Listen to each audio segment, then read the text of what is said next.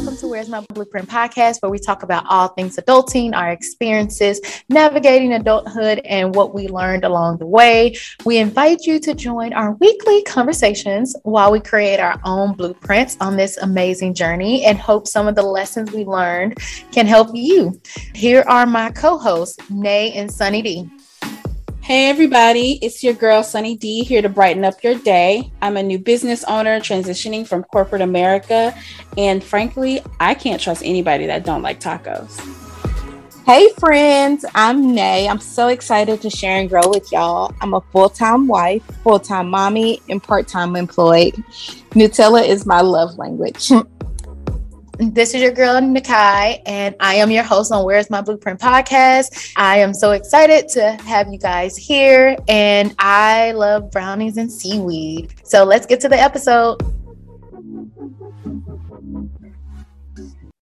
Hi, welcome back to Where's My Blueprint podcast, episode 21. Happy Mental Health Month, y'all. Make sure you take time this month for your mental health because it is extremely important. But you all know, before we get started, a word from our sponsor. Hi, everybody. Once again, we thank you for joining us. This episode is sponsored by Divine Timing, your one-stop shop for all things adulting. You guys can check them out at fear4me.com. That's fear, the number 4, me.com. Put in the coupon code WMB22 to save 22% on everything on the website. They have your planners, your journals, everything is digital. So you immediately get it upon purchase on any of your devices. So check them out and save some coins. Okay, so y'all all know we start every single episode with a quote. And today's quote is, I felt like I died too, and they forgot to bury me, by Unknown. So ladies, what do you guys think about that quote? Very dark. Like extremely dark. I empathize with the feeling that they must have been, well, with the circumstances they must have been experiencing to have such a dark and vivid and morbid kind of thought. But yeah, it don't give me the warm and fuzzies. You know, for them to say, you know, I died and they forgot to bury me. It's like, I'm having this feeling, I'm feeling this despair, and there's nobody out there who is looking at me, who sees me, who's wanting to support me. So it is hard to hear that, but I guarantee you it's a feeling that more people than we realize have from time to time. Absolutely. And I think it's even more so like, because I remember feeling something, maybe not exact, but I can pull emotions that could align with this quote in the sense that I'm not able to articulate how it is that I'm feeling, and other people can't give me what it is that I need. So I feel like I'm on this island by myself. You know what I mean? So I definitely can relate to some degree with that for sure. Thank you. Yeah, I like this quote because I felt like the same. It was so deep and dark, but at the same time, we have those moments that we go through that we have to figure out how to get out. And audience, I hope y'all picked up. We have a new voice today. So we have our Momi, my amazing, beautiful therapist, on with us today. And so I do want to do a quick disclaimer before we get into the meat of the episode. So as we are talking about mental health and everything about that, so this episode has a potential to be heavy, and all opinions and experiences are that of us, each host and our guests. So, hey, at the end of the day, hashtag First Amendment rights. We each are human and entitled to our own opinions and thoughts and beliefs. So after all of that, I am going to let Miss Momi introduce herself. Thank you, ladies, for having me on today. I'm excited because I like the podcast. I've had a chance to listen to you guys, so I'm excited to be a part of this today with y'all. So for those who don't know me, my name is Momi. It's actually Momi Lana, but I go by Momi. I'm a licensed marriage and family therapist in San Diego, and I have a private practice, coffee, tea, and therapy. I'm a big tea fan, not so much a coffee fan, but I forgive my clients when they drink coffee, okay? So that's what I do. But who I am as a person, I am a Louisiana girl to her bones. I married me a Louisiana man, and we are college sweethearts, been together for 27 years, married 23 of those 27. And I'm just blessed that I get to walk with that man, laugh with him, partner with him, parent with him. It's beautiful. We have two amazing, beautiful, strong, kind Black queens for daughters, Bianca and Kennedy. I just love them. Every day I'm like, oh my God, I'm so proud. And then the next day I'm even more proud. So we burst at the seams. And I would be remiss if I do not mention a big part of who I am is I'm a sister. I have 5 siblings, and there are 2 brothers in there, but I'm not gonna lie, I ride hard for my sisters. You don't want this sister smoke, okay? On top of that, my husband and I are a part of what we in the mental health field call the sandwich generation. So we are caretakers for both our moms. They live with us. And I love being able to do that. I love being able to be there for them because God knows they were there for us. My mom was always that, you think I ride for my sisters? Well, she rides for all of us. And my husband's mom is the same way. So I'm glad that we're at a stage in our life where we are able to do that. So that's just a little bit about who I am. I love that. And I love the ride or die for your sisters because you know me and my little one, my ride or die, even though she calls me a right. but it's okay. And I love that y'all are college sweethearts. Okay, let me get out my feelings right now. Okay. So, as you know, we are a podcast about our journey into adulthood and what that looks like. So tell us about your journey into adulthood. Okay, but I'm going to preface it by saying I know that it is not a typical journey. I absolutely can respect how difficult that transition can be for a lot of people. It was not a difficult one for me, and I attribute that to a few different things. So my transition from teenager to adult in training, and I'll explain that, to full-fledged voting adult, bill-paying adult was kind of smooth, and I think that really is attributed to me being a middle child. And when I say middle child, I don't mean it's one, then I'm two, and then it's three. There's 6 of us, and I'm 5 of 6. So I had the ability, the privilege of seeing 1 through 4 live life and be successful in their own right. So I wasn't afraid. I didn't have that fear of, oh my God, can I survive on my own without my parents footing the bill for me, making decisions for me? I saw it happen. And it's such a huge age range with me and my siblings. So I was able to see them live successful adult lives for a long time before I even approached adulting. So I think that really contributed to it not being this scary thing for me. But that's not to say I didn't have hiccup. And maybe hiccup might not be the right word. Maybe it's better to say I had plane changes and that was okay. I think the thing that helped with the plane changes was I always gave myself the ability to be flexible.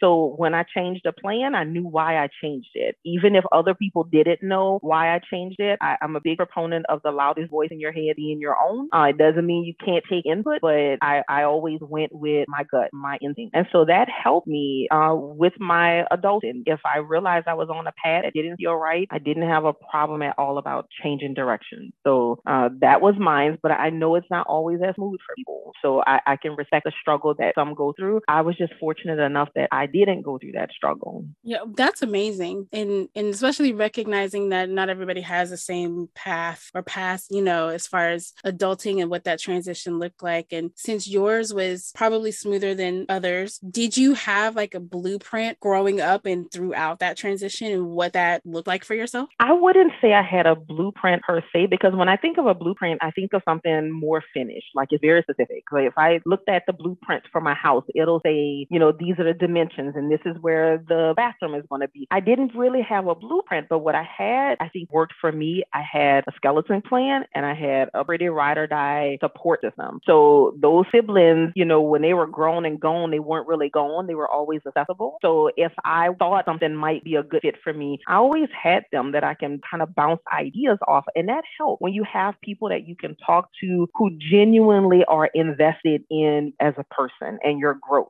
They're not looking to try to tear you down. They're not looking to shut down everything you think, even if it's different from something they experience.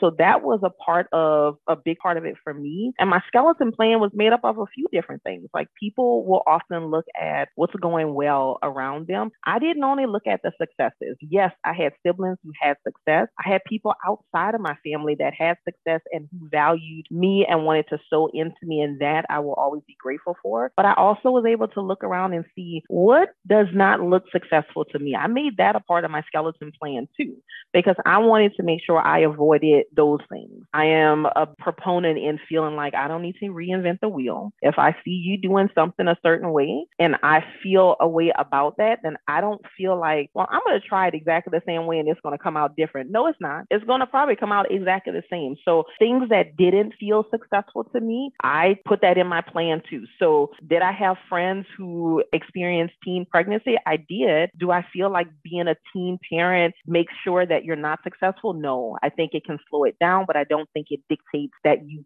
cannot be a successful person. I just have always been a person who didn't want to slow down. If I have a goal, I have a goal and I'm trying to get there. So that wasn't something I was into. I didn't want to be a teen mom. I didn't want to be that person who was out there partying, drinking, and doing drugs because it could derail you. I didn't want to give anything or anybody control over my journey. So I think that more of what I had than just a blueprint, but I think it's okay to have a skeleton plan because you can make it your own. I think when you start off with a blueprint, there's pressure that comes with that, where you feel like you have to be within those dimensions, kind of like in a house. It has to be exactly this way, but life is not cookie cutter. We should allow ourselves some flexibility, deviation from the way it was done, but the comfort of knowing you can go to people who had a plan and follow the plan for themselves and ask questions. So that's kind of what I had, and that worked for me. You know, I don't think I've ever heard of anything being referred to as a skeleton plan. And I think I really like that idea because Lord knows I'm very much like structured and I have a plan and it seems very much blueprint-ish to me. And then when those dimensions don't add up, it's like, I don't know what I'm doing.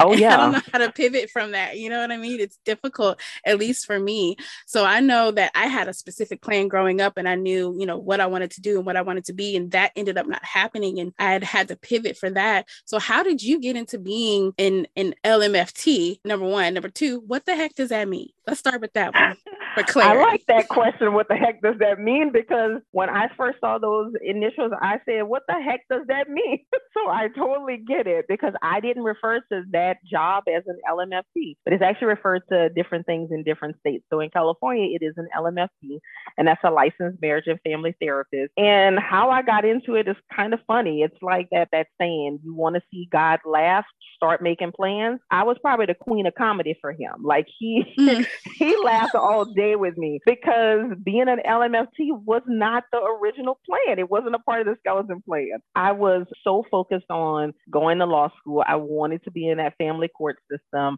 I genuinely have always had a heart's desire to help families and children who were considered at risk. And that, you know, it's things that I saw growing up and I felt like that was a need and I really wanted to be able to fill that need.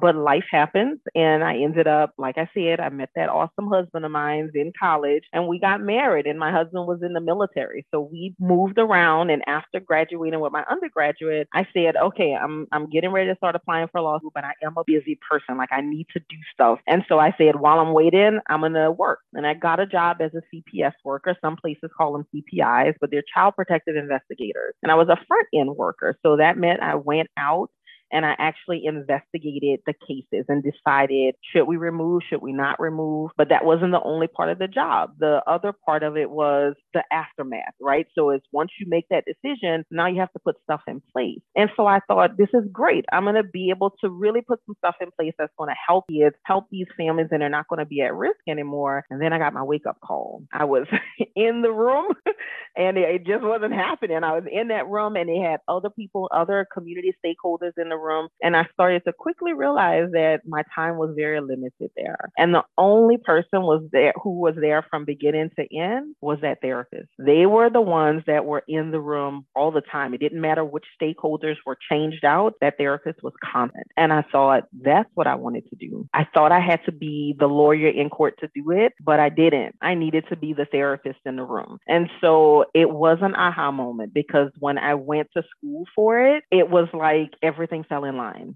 My program was great. My groups were great. Like everything just felt like it clicked because it was like, all right, now I can see from the skeleton plan, now the blueprint is forming for me.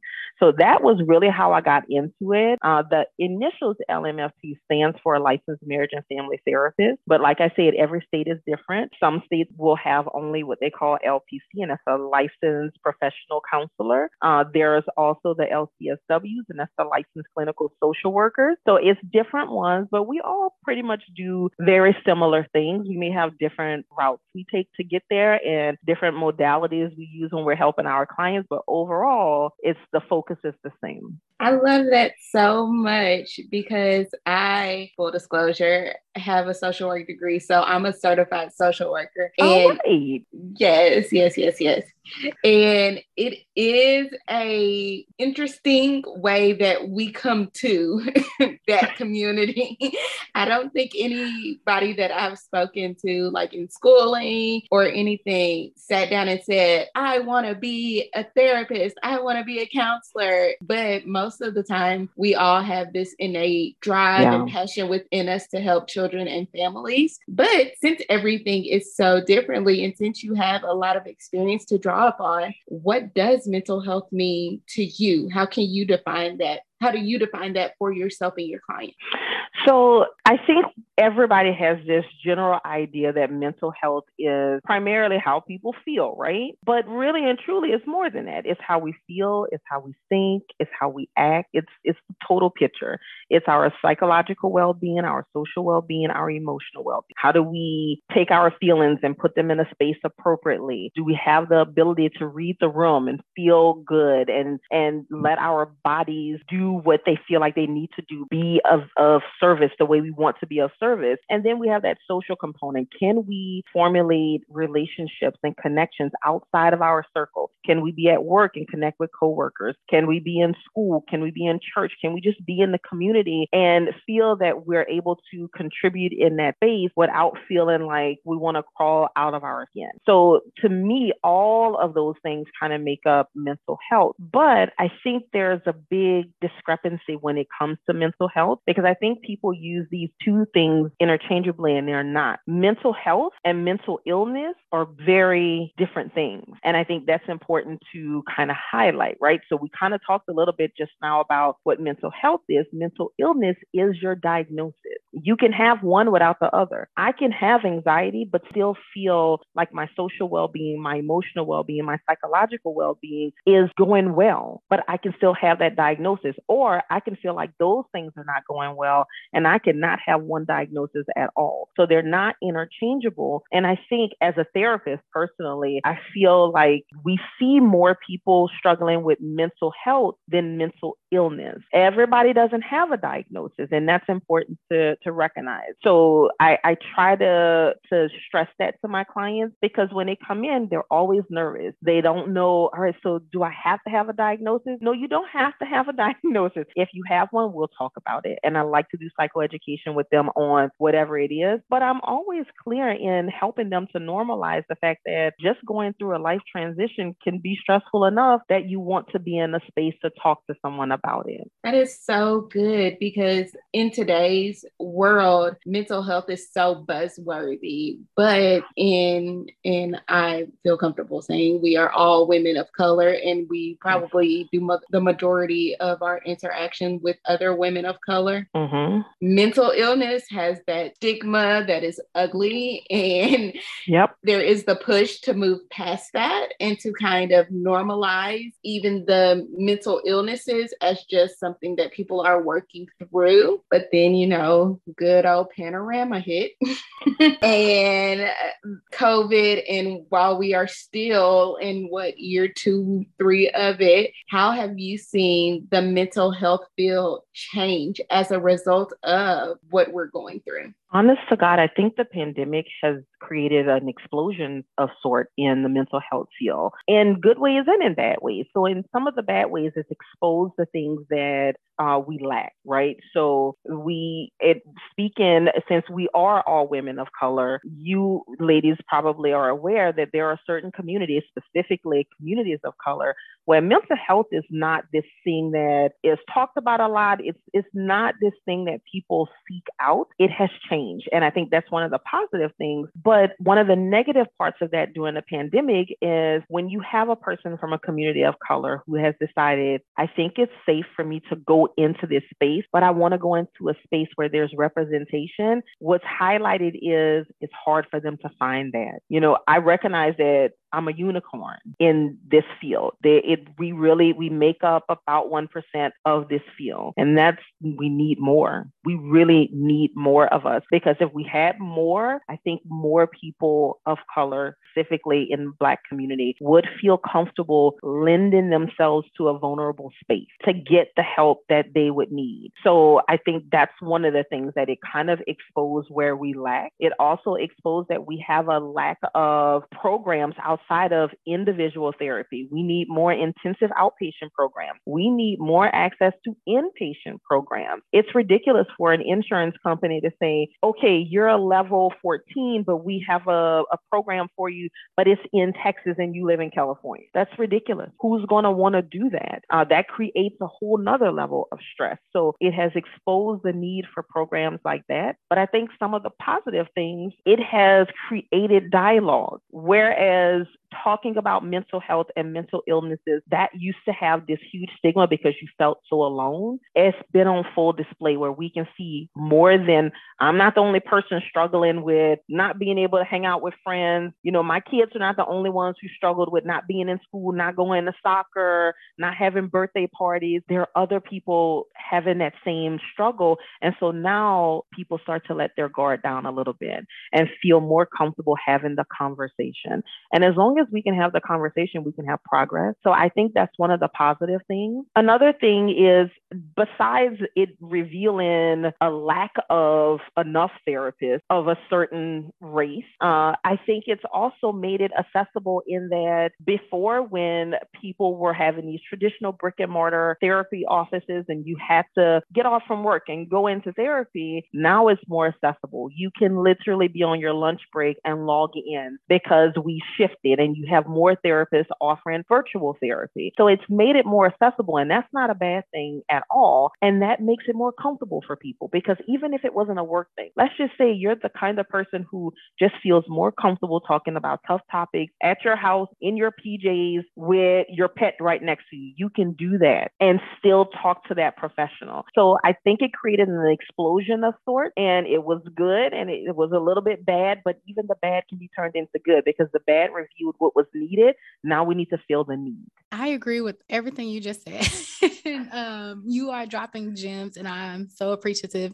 And so you said something earlier about how we're all, with the pandemic, we're all being alone, right? Being alone together, right? And with COVID and everything that happened. So can you identify or tell us the top 3 mental health issues that you have seen in your practice? So for me, I have seen an increase in individuals identifying symptoms consistent with anxiety, but it's still what's very consistent still. People are coming in and they have what we call adjustment disorders, meaning they're experiencing a stressor. The difference is most people are experiencing the same stressor. The inability to go out and have that interaction, or even that ability that you're inside all the time, that's too much for people. Some people are complete extroverts and they thrive on being able to get out.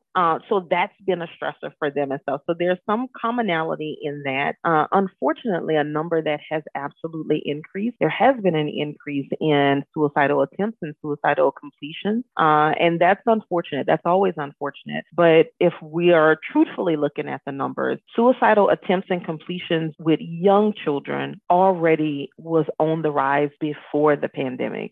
So that's an area that really needs to just be addressed. There was an article I read online, I think it might have been earlier this week, and it talked about, it was titled, We Are Forgetting Our Children. And that's what it focused on. It talked about the astronomical numbers of children ages 5 to 10 who are now in that range of trying to harm themselves, if not suicidal, at least self-harming behaviors, cutting, hair pulling, all of those things. So I hope what this has done, because with the pandemic and kids being at home and not in school, you had less eyes on them. You didn't have that teacher who noticed that this child looks tired every day. It doesn't seem like they're sleeping. This is a child that normally turns in all of their work and all of a sudden they're not turning in work. You didn't have that other set of eyes that was able to partner with parents and say, hey, listen, this is what I'm seeing at school. What are you seeing at home? And you just had parents trying to do all of that. But these are parents who were burnt out too. So you have all these burnt out individuals, and it made it really hard for them to try to take care of each other in the manner they would normally be able to do. So for me, I've seen the increase in anxiety. I have not personally had clients with the suicidal attempts or completions, but in this field, doing my research, doing the readings, it is absolutely prevalent. So that sparked something within me with the prevalence of those three and the way my brain works. They're so kind of closely linked together. Are you seeing a prevalence in more dual and multiple diagnoses now, or are you seeing the same amount as it was prior to the pandemic? Well, I think it's not a matter of seeing more. I think it's people feeling more vulnerable to disclose. I think that comorbidity absolutely always existed, but I think that people, when you're looking at mental illness, sometimes it's hard enough wrapping your mind around one thing. When people are sitting there having to wrap their mind around the possibility that I may be dealing with more than one mental illness, it was just a lot for them, and so they focused on specific symptoms. I think now you have people saying, I really need help. I need to be able to focus on the totality of what I'm experiencing. So I don't know if the pandemic has caused the comorbidity, but I think it absolutely created a venue for them to express the comorbidity more. So I'm going to ask a follow-up question. So with everything that you said of like, some people may have like adjustment disorder mixed with depression, mixed with anxiety. And right now we are living in a time of social media of like Nay said earlier, mental health is a buzzword. So everybody's like, take care of yourself, take care of yourself, take care of yourself. As a Black woman, I'm asking because I'm about to get some, advice. But as a Black woman, we are labeled with this word strong and having to be a strong woman, having to be the one that, bears the world on our shoulders. What advice do you have for Black women specifically to be able to process that with dealing with an adjustment order, with dealing with anxiety, with dealing with depression and all these other things, but still having to quote unquote be strong, go to work, smile, and code switch? Yeah. Oh, that's one. So I'm going to say this, and please know, ladies, I am not being facetious when I say it, but the advice I would give is to stop it. And here's why I say that, because the truth is you don't have to, I'm going to date myself when I say this, but Karen White had a song back in the 80s, I'm not your superwoman. It's true. I am not your superwoman. I'm not trying to be your superwoman. There are days that I legit want to lay here and cry, and I'm going to do it. I'm going to respect my body. I'm going to honor what that need is. If I feel like I can carry the weight of the world, I'm going to do it. But if I feel like I need to put it down, I'm going to do that too. And guess what? It makes me no less fabulous to do any of those things. So I think it's important that we get comfortable with what we need. The truth is, society has always had these roles and norms, and they put you in this box. Do not let anybody put you in a box. You get to decide, what's my role? What is my norm? Not what they think is your norm. You don't have to be that person who goes home and cooks. You work a full-time job. You do homework with your kids. Then you have to take kids to dance class or gymnastics or soccer practice. No, especially if you are married and you are in a partnership. It is a partnership for a reason. It is absolutely not a partnership for the sake of just being cute. No, partner up. Divvy up that work. Everybody can be strong in that household. Everybody can be strong. Everybody can be vulnerable. I always tell my girls, because I have 2 girls, and I am always trying to make sure that I'm giving them what they need to go out in that world and be beautiful Black women who can do what they need to do. I tell them, your Black is beautiful. It is strong. It is vulnerable. It is everything you need it to be. And you need to get comfortable walking in that. So that's my advice to my sisters out there too. Your Black can be whatever you need it to be in that moment. Woo! Did y'all hear that?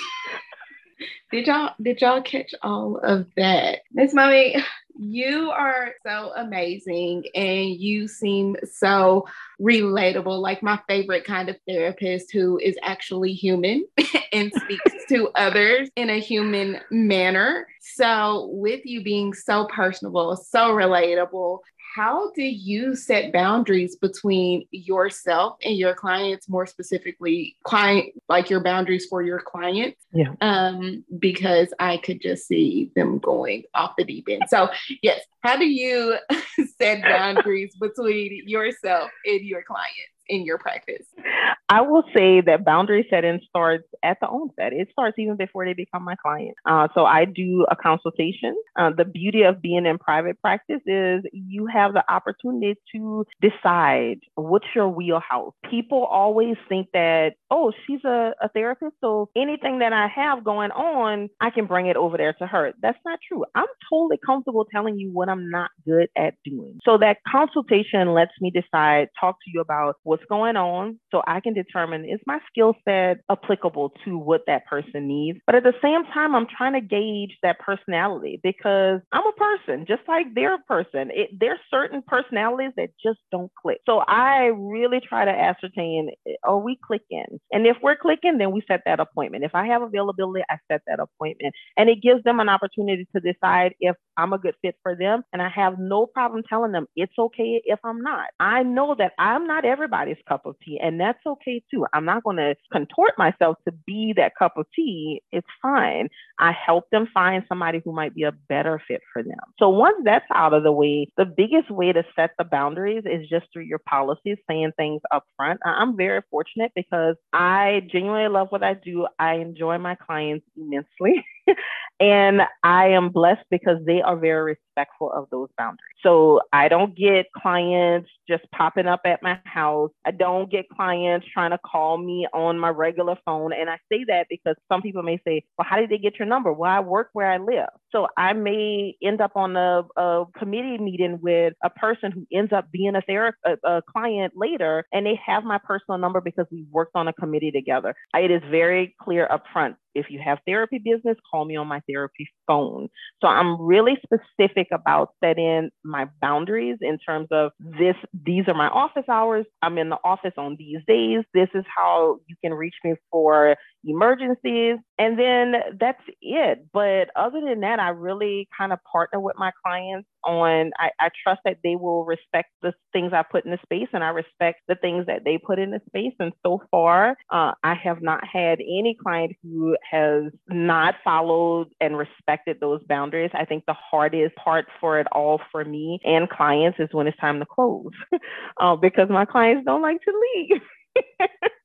And I don't like them to leave, but I do a graduation ceremony with them because I want them to know I'm so proud of the work they've done and that they are leaving because they're ready to leave. And that's fine. It's not, I encourage them to call and check in and let me know, hey, this is what's going on with me right now. But I don't make them feel like, okay, well, that's it. You kick rocks, the door is closed. It's always open for them to come back if they need to come back. But I just use my policies really to try to set boundaries up front. Nice. I know confidentiality is so important. So without breaking HIPAA, confidentiality, all of those things, what made those boundaries so necessary? Were there specific instances that you can share as much as or as little as you can?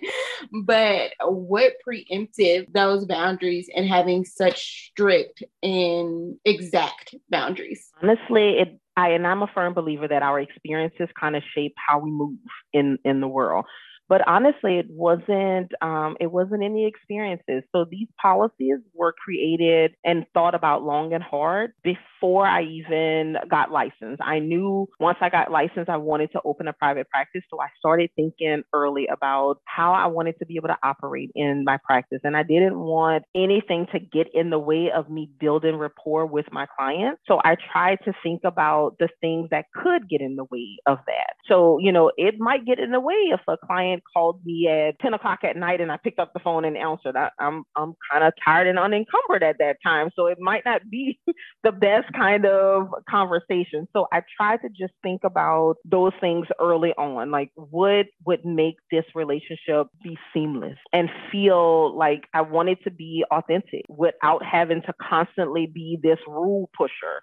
So I knew that if I talked upfront with them about these boundaries, that it would eliminate the need to have to do it consistently. Now, when I worked at one point, I did work with children a lot in my practice. With children, I did have to review the rules a little more, but that was fine. I understood that. I'm a mom. My kids are not little like that anymore, but I remember when they were little, I was constantly having to give them gentle reminders. And so I tried to take that into therapy as well, because I'm a person who is, what you see in therapy really is what you see anywhere. I just am who I am. So I tried to take the way I was as a mom into therapy with my little ones, and remembered, okay, when my child was 5, I would have to give them small reminders. I'm going to make sure I give small reminders in therapy so that they can get what they need in their face. So I went into it very much client-centered beforehand. So I can honestly say none of my policies were created because someone crossed the boundary. They just were thought out before that. So I have a quick question for you. Mm-hmm. I love that you created this amazing blueprint before you started your business, and especially with boundaries, because, you know, that's my favorite B word.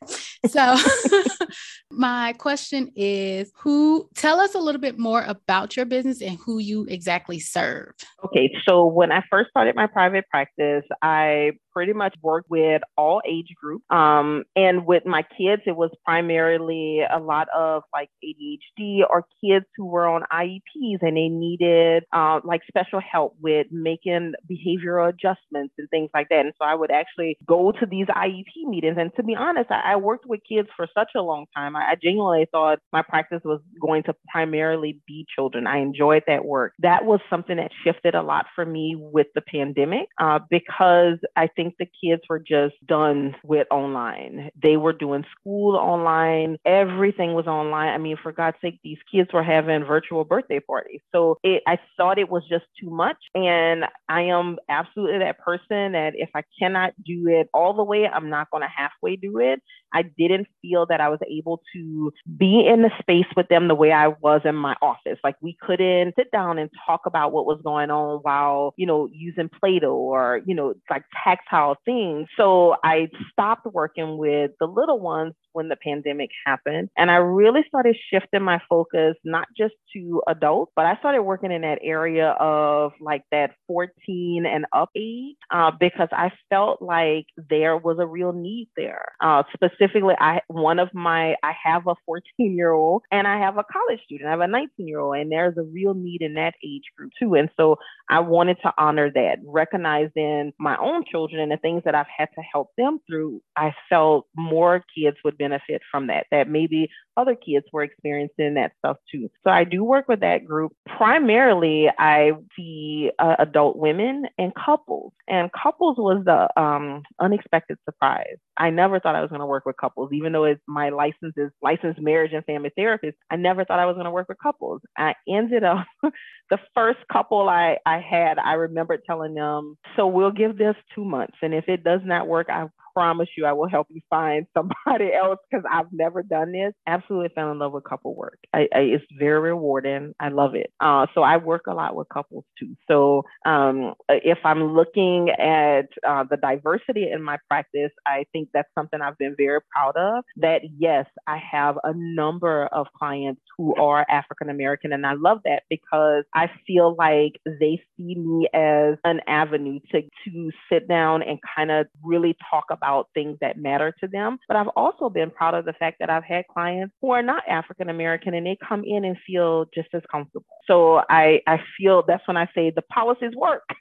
People are coming in and they're getting what they need to get, and they feel heard, they feel seen. And obviously I'm a military spouse, so I take only one insurance, and that is TRICARE. And that's my way of really trying to give back to that community. I know that they just have struggles that civilians don't see. You know, when you throw deployments in and people giving birth while on deployment, or you have a new spouse who's not used to moving away from family, they just have a different set of dynamics, and I wanted to be able to help with that. So that's coffee, tea, and therapy in a nutshell. I love the way all of that sounds. I really do. But to kind of pivot to a different arena, mm-hmm. So, as a former therapist to a current therapist, I know those days can get long. Emotionally, physically, it can be some long days hearing trauma. And like we discussed on the podcast before, trauma is anything that causes you kind of discomfort. So if you're having a bad day, that theoretically is trauma. It's not the big, gut punching instances that we often think about. So since your job is to be inundated with all of this for the whole work day, what does your decompression from work look like? So really, I am fortunate because I have, even though I'm working from home, I literally have a whole home office, like a whole separate section of my home. And that helps. That's a part of my decompression because when I am done, I leave the iPad in here. I leave the computer in here. I leave the phone in here and I close the door. And all of a sudden, I am transported because I love being a mom. I love being a wife. So when I walk out of this office, I'm fully inundated in what happened at school, what you have for lunch, who you hung out with, talking to my husband about things like just connecting with my family. I enjoy being able to go to soccer practice and watch my kids out there do their thing. And it is so relaxing for me. I stick to my work hours, and that helps me so much. It really does help me with my decompression. And on days that are particularly tough where that's not enough, because my job is not like another job where you can go and talk to your spouse about, I cannot believe they did this today. I can't do that. I kind of have to keep it in here. So when I'm having those particularly tough days, what I do is something called guided imagery. And I just try to focus on a place that feels common for me. So I'm in San Diego and beaches are beautiful and very peaceful out here. So I always imagine myself being on the beach and putting my day, everything I had from that day, in a suitcase, in a basket of a hot air balloon. And I put it in a suitcase because that's still my way of protecting it a little bit. I'm just saying I can't keep it. I want it to be protected, but I can't be the protector right now. So I'm going to put it in this lock case. I'm going to put it in this hot air balloon and I'm going to let it hover. And I can pull it down and get it the next day if I need to access it. But I don't take it out of this office with me. Did I start off like that? No, I didn't, because I am absolutely that person who is all in and I genuinely connect. I'm not one of those therapists sit there and I'm waiting to give you the answer. No, I'm all in. When they're talking, I'm there. I'm listening. And so because of that, I know that I can start to really get pulled into that space with them. And that can be a blessing and a curse. I think that's the thing that makes my clients feel connected to me. But that's also the thing that makes me have to work really hard to make sure that when I do close that door, that I am not Momi the therapist. I am Momi the mom. I am the wife. I am the daughter. I'm just Momi at that time. So I do little things like that to just help me. I am a part of a therapist group, and it's kind of awesome because we're all Black therapists. And and so that's our way. We can talk to each other. We can do consultations with each other. And so that is helpful when I have a case that is particularly tough for me. Not saying that I'm not able to do the stuff, but when it's hard, when it's hard hearing the stuff and processing it, I'm able to kind of share out and get, if not feedback, at the bare minimum support from that group. And I do trust their instincts and their judgment. So that helps me a lot too. Can I just say, this entire conversation I am loving, and I need it to be like a bazillion hours longer, honestly. Truly. Good. I'm glad. So I know one of the things from like the industry that I'm in and being able to have those really emotionally draining days, because you care and you're invested and you give, so much, having that time, like you just said, to decompress is like required for just your overall like functioning as a human being. You know what I mean? Like you definitely need to. And I know I've had my, different things that I like to do for that same reason. What is one like self-care practice that you have that is an absolute non-negotiable? I have a few. I'm not going to kid you. I have a few self-care Give me the list. Whole list. So for me in my job, I tell my clients up front that I am going to allocate one mental health day a month for myself. So that is, despite my work week being 4 days, I will still take one mental health day a month. And I have a couple of clients who will say, but Momi, they have a holiday this month. I say, and I'm taking that day too.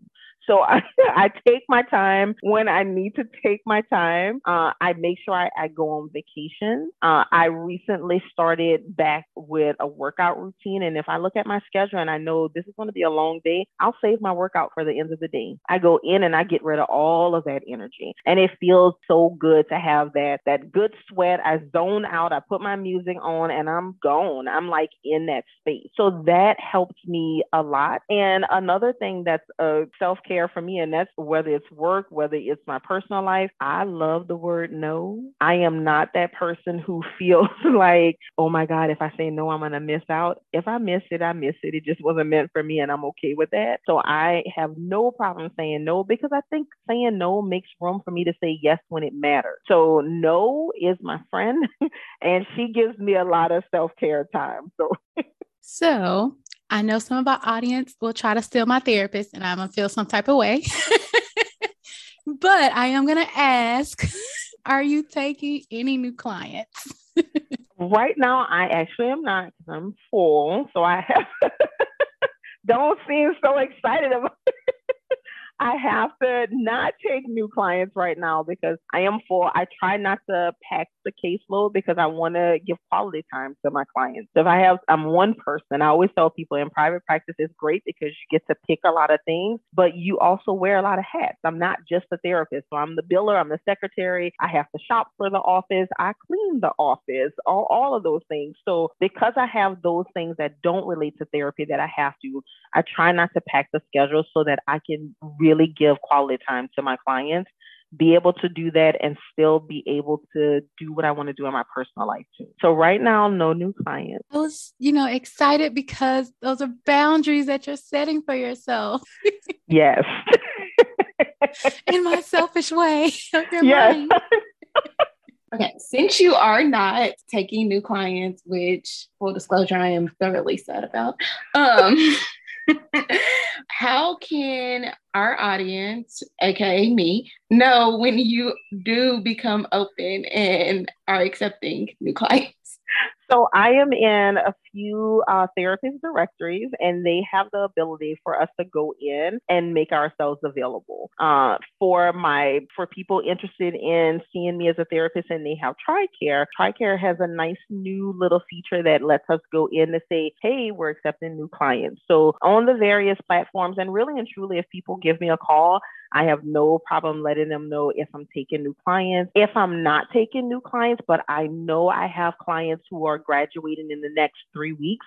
I will say, hey, I have a client graduating and this is their time slot. Would you like that time slot? And I'll get you all scheduled at that time. So as Sunny D has said in her episode of Anxiously Adulting, of her having anxiety and not realizing it was anxiety over this whole entire time. Like when she was younger, she thought it was just her being overwhelmed. And Sunny D, please chime in at any time. So what can you suggest for, especially, I feel like in our community, we don't think that anxiety is something that's real. We're just like, especially because, Black families like, girl, sit down, go pray about it.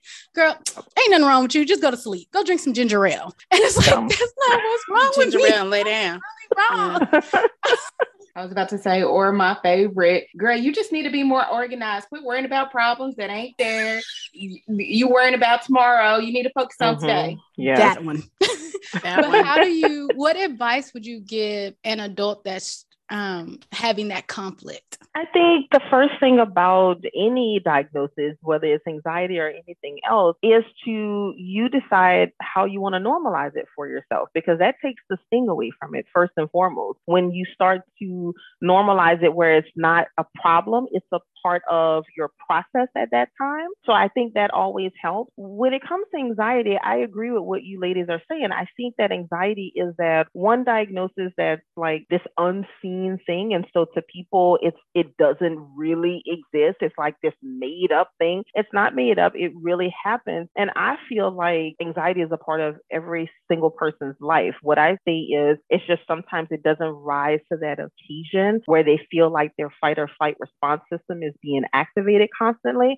And so that's why they feel like, oh, she's just a little worried about something. But anxiety is more than just being a little worried. So knowing that it's present for everybody, like I say, it's in the call car, just don't let it be in the driver's seat. You stay ahead of it, and you do that by acknowledging that you know it's there. So the first thing is acknowledging it, normalizing it. And the second thing for you to do is really decide, how is it impacting me? Because it looks so different for everybody. For some people, they will genuinely start having physiological effects of their anxiety, where they'll have pain, stomach aches, headaches, different things like that. But it really is representing the anxiety. The reason the physiological effects come in is because you're trying to make it real. You're trying to make it this tangible thing, so it's easier to explain to people, because nobody understands this feeling you have, this feeling of just feeling very uneasy, very unsettled, uncertain about something. That is harder to explain. But if you tell somebody, my stomach hurts, I just have a headache, they get that. They instantly get that. So really deciding how your anxiety is presenting itself in your life, what part of your life is being most impacted, and go from there. If you try to focus, like, let's say anxiety is being present in your relationship. Okay, great. Now we have some meat and potatoes where we can talk about exactly what's happening in your relationship that you feel the anxiety is contributing to.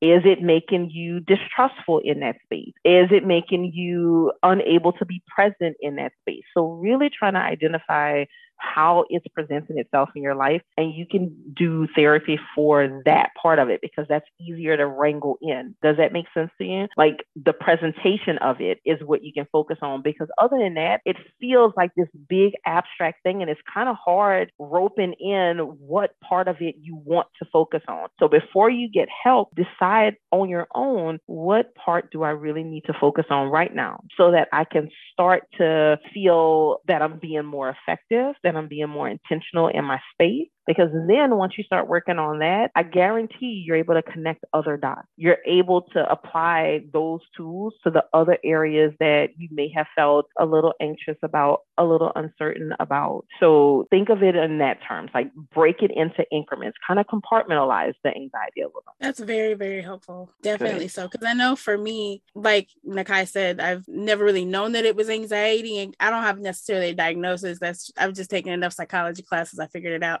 But but it's definitely helpful, because it's very difficult. Like, it's very challenging for me to articulate what that feels like, or what that like what I'm going through, and it being able to translate itself into, or transform itself into, a physiological thing. That makes a lot of sense, because the amount of times that I've gotten strep throat over my lifetime, I've gotten to the point where now I can diagnose that, and I just go to the doctor because I need amoxicillin. I already know what the deal is.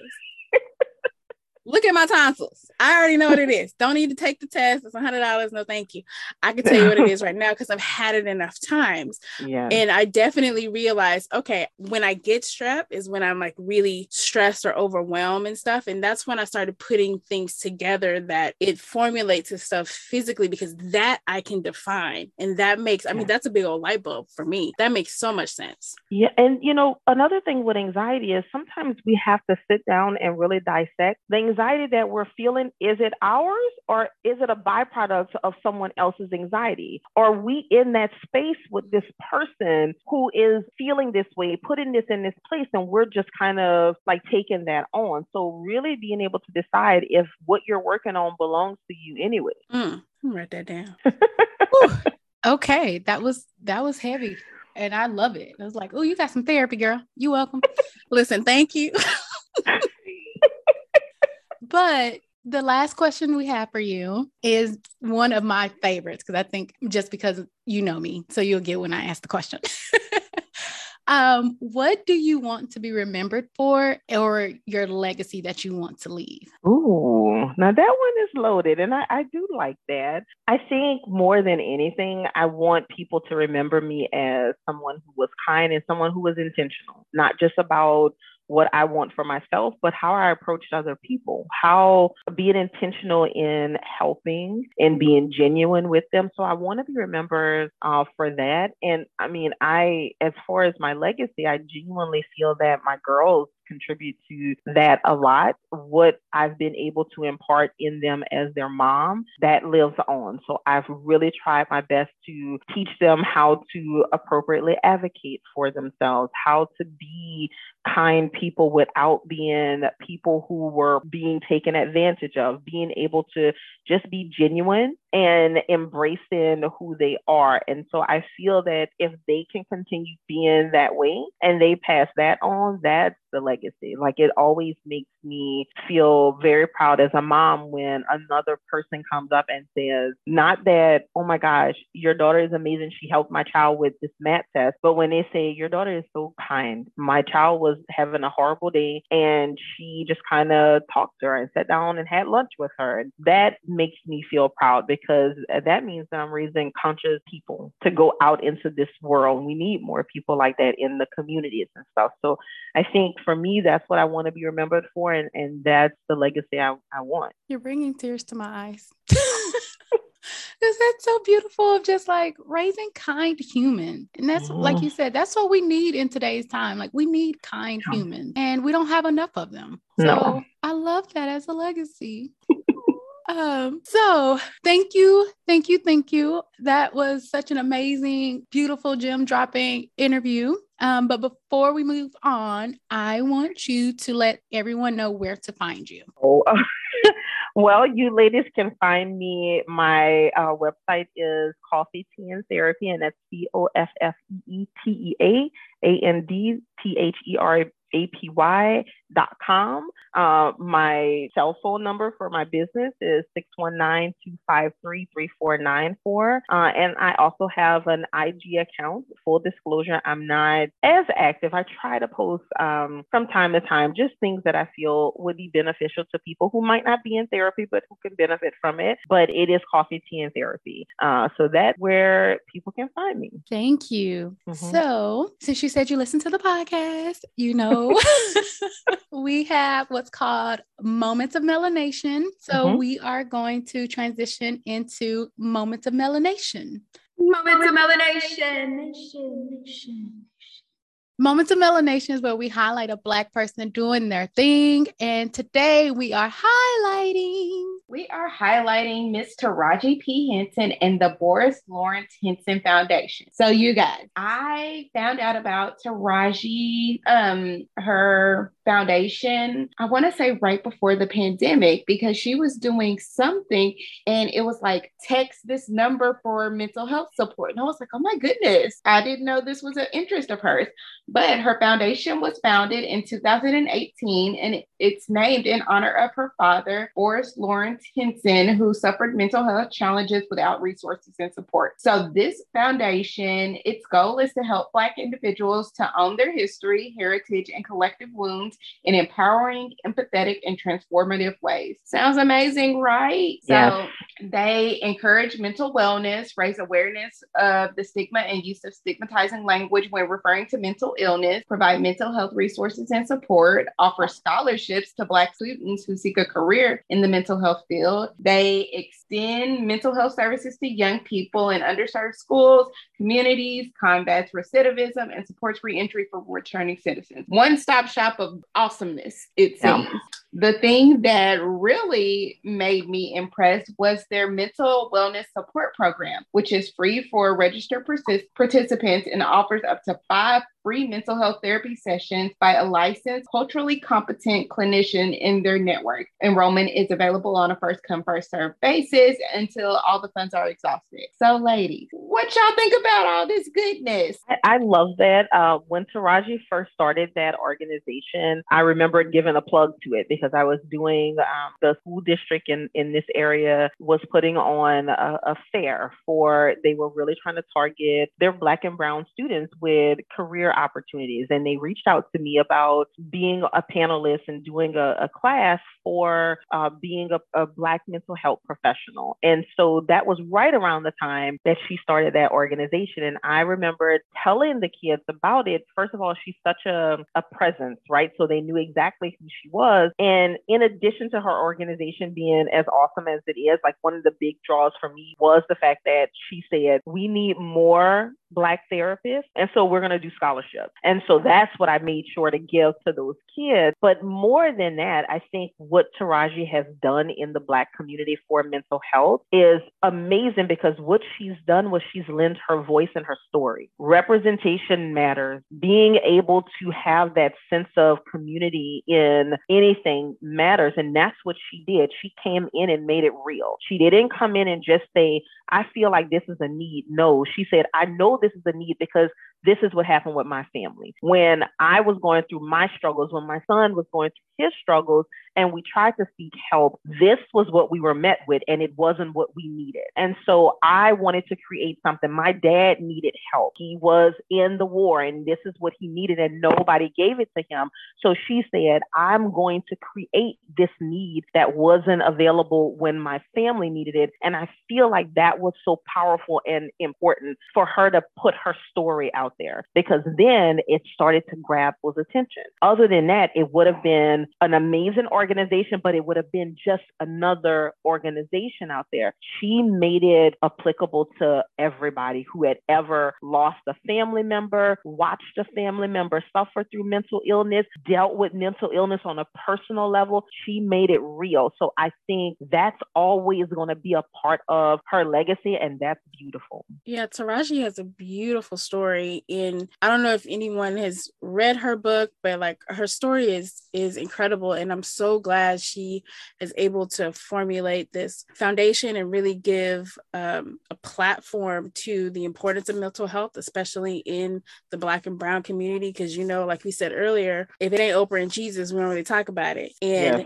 giving, you know, an actual space for us to have real conversations and really start addressing some things and make it accessible, I think is incredible. And I'm so excited that she continues to get more and more recognition for the work that she's doing when it comes to mental health and living in this country looking the way that we do. It's incredibly important work. Yes, I agree. I think I love that she said it's first come, first serve, but also like until the funds are exhausted. Like she's going to fund, she's going to invest, she's going to do what she can to ensure everybody who wants the help, meaning that you're actively seeking this help, you have access. As we know in our communities, if you have access, that means you're in a different zip code. We talked about the zip code in one episode of like, oh, if your zip code says this, you have access to so many things, but having access to a mental health professional that looks like you, that understands when I go to work, Viola Davis, when I go to work, I'm putting on a whole entire person, but when I go home, I can take that person off and be myself. Well, why don't we have rooms or spaces that we should be ourselves in naturally? Like that code switching that you have to do is tiring at the end of the day. So I am happy that she created this platform, but not just that, but specifically for her dad. Like she created a legacy for her father, which I'm just in awe about, because you guys know I'm all about legacy. What are you leaving behind? So absolutely. And to wrap it, kind of put a bow on it, I love that these are culturally competent clinicians, because like, you know, Miss Momi said, all clinicians are not created equally. You take your life practices, you take your life experiences with you when you step through that door and try to partner with another person. So it's important that you have a therapist who is familiar with the Black experience or is familiar with how society and the world interacts with us. I'm not saying that they have to be Black to be able to know those things, but it really helps when you have somebody who is what did we pass within our group chat? Not an ally, but an accomplice in all that you have to offer. Kudos to Raji and her foundation. Absolutely. Yes, kudos. So what that tells us is when you have a therapist like me that helps you realize your self-worth, self-love, and self-belief, don't hate. You're able to function more, go out in the day and conquer everything. And from that, we're going to have a word from our sponsor. Hey, beautifuls. This message is brought to you by The Grass is Greener on the Other Side, where we help women who have anger, sadness, and shame from being cheated on learn how to heal and take their power back so they can regain confidence, restore their peace, and attract the life of their dreams. We can be found on IG at Brianna_Latrice. That's spelled BRIAINA_LATRICE. And for all of the Where's My Blueprint podcast listeners, we're offering free 15-minute discovery calls. So if you're ready to regain and restore that self-love, self-worth, and self-belief back in yourself, shoot me a DM for a free discovery call today. Because my motto is, honey, leave that cheater and find your peace. If you're interested in joining my new course, Rejection is Redirection, using your past as a reference, not a residence, you can email me at affairrecoverycoach@gmail.com, or you can shoot me a DM at Brianna_Latrice. See you on the call. Okay, so with that, you all know we end every single episode with an affirmation. Today's affirmation, we have the honor of having Miss Momi doing our affirmation today. I have two things. Okay, so this is not as much as an affirmation, but this is something that I tell myself every day. I always tell myself that one day, someday is my today. So if I am saying I want to do this, I don't say, all right, I'm going to do this. I say, I'm going to do this today. So I make sure that I create the action from the intention. So that's something I just tell myself every day. And then I have a favorite quote that I genuinely live by. I pass it on. As a matter of fact, it's the tagline. It's the signature line in my emails. And it's by Miss Maya Angelou, because she's amazing and everything. I love everything she came up with. But she has this quote that I feel is very powerful and applicable across the board to people.